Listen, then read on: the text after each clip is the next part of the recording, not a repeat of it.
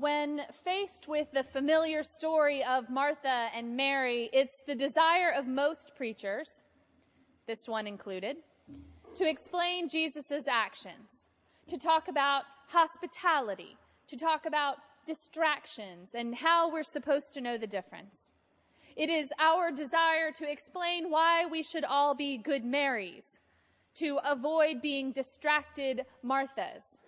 It's a good desire we preachers have, and it often pans out into a very nice sermon.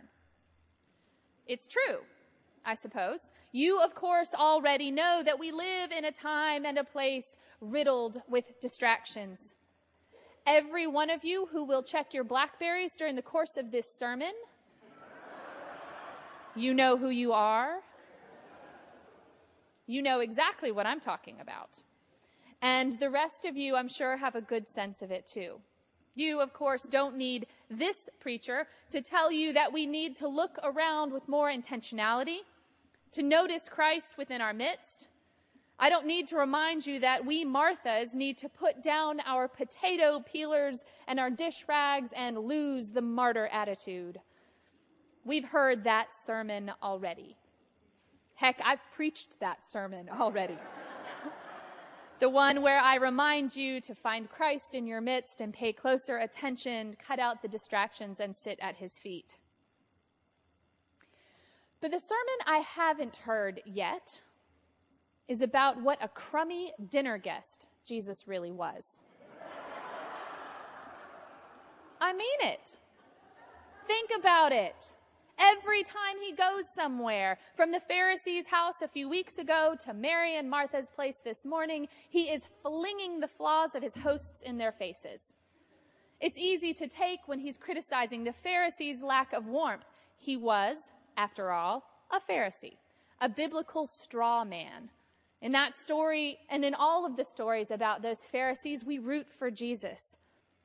The Pharisees wanted Jesus to stick to the law above else, placing the law above love, above community. I like hearing Jesus remind the Pharisee that the woman with costly ointment was doing the right thing, and that eating with tax collectors and sinners is the way of ushering in the kingdom of God. In light of the gospel as we know it, the Pharisees were so clearly and obviously wrong. Jesus' rudeness to his hosts in that context, that was justified. But Martha is not a Pharisee. Martha's one of the good guys. She's one of Jesus' friends. This one stings a little bit. Martha and Mary are his companions. And Martha is so like us. She's working hard. She has a good heart. She's doing the right thing. Jesus said, after all, be like the Good Samaritan. Do unto others. Welcome the stranger. Be prepared. Martha is doing all that. And she's doing it for Jesus. Martha is doing her part to usher in the kingdom of God just like we've been told to. Just like we do. And yet, according to Jesus, she just isn't doing it right. In her own home, while she is cooking his meal, he says these things to her. You're distracted, Martha. Sit down. Cool it. Why? What's going on here? Didn't he just say in last week's gospel about the Good Samaritan that we're supposed to take care of people? And then a few weeks ago, we heard that we're supposed to always offer hospitality. How in the world are we supposed to get this right if Jesus keeps changing the rules? How in the world are we supposed to know if we've chosen the better part? The truth is, my friends, and this is hard to take, we don't know. We don't have the answers. We don't know if we've chosen the better part. It's a lot of work, for example, keeping up with the least and the lost and the lonely. It's a lot of work loving and feeding and healing and clothing and cleaning.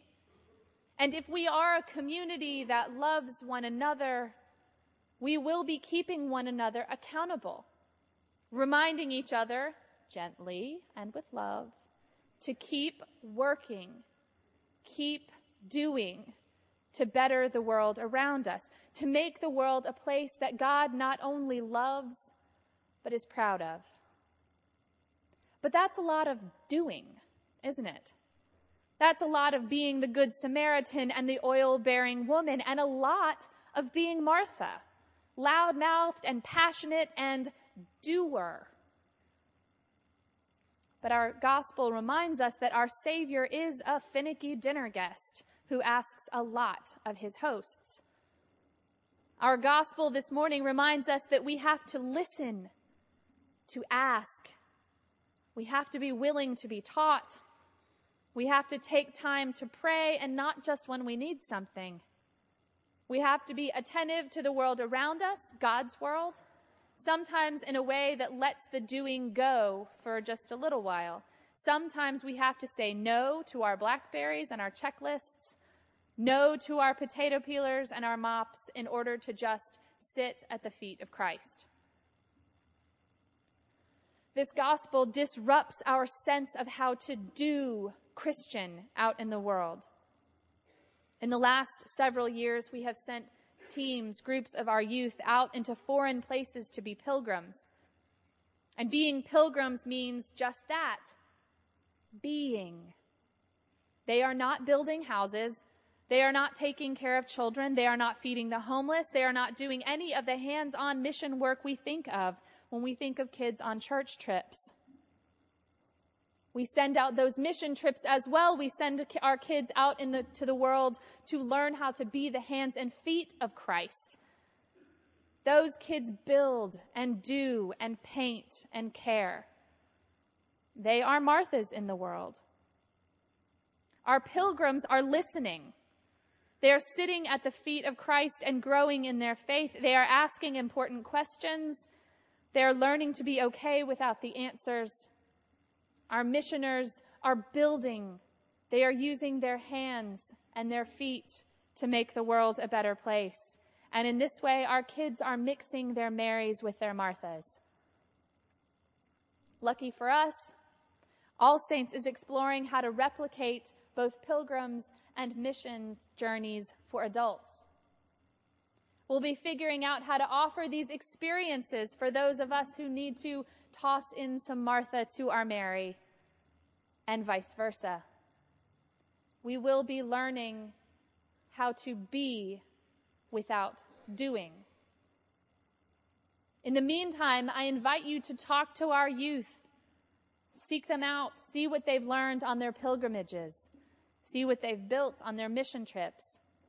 Come to an adult formation class on a subject you know nothing about and just sit, be taught. Volunteer with threads. Use your hands as well as your ears.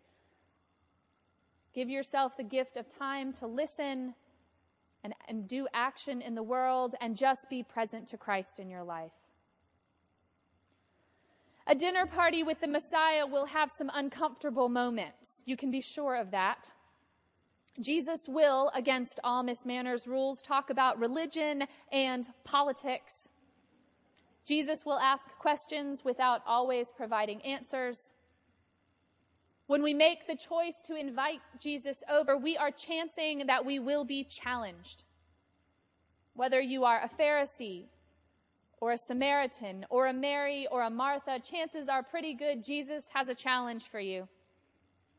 Chances are he is going to take the box of your life and turn it upside down and shake it and dump you out on the ground. Point out how you can do better, be better, serve better, love better. But no one ever said that following the gospel was easy. No one ever claimed that the answers were clear or plain, but there is good news. The good news is that in all of our trying, in our stumbling and our picking ourselves up, in our being dumped out and refilling, in our Martha-ing and Mary-ing, we improve. The community grows. The gospel spreads. The kingdom comes. God's will is done. Amen.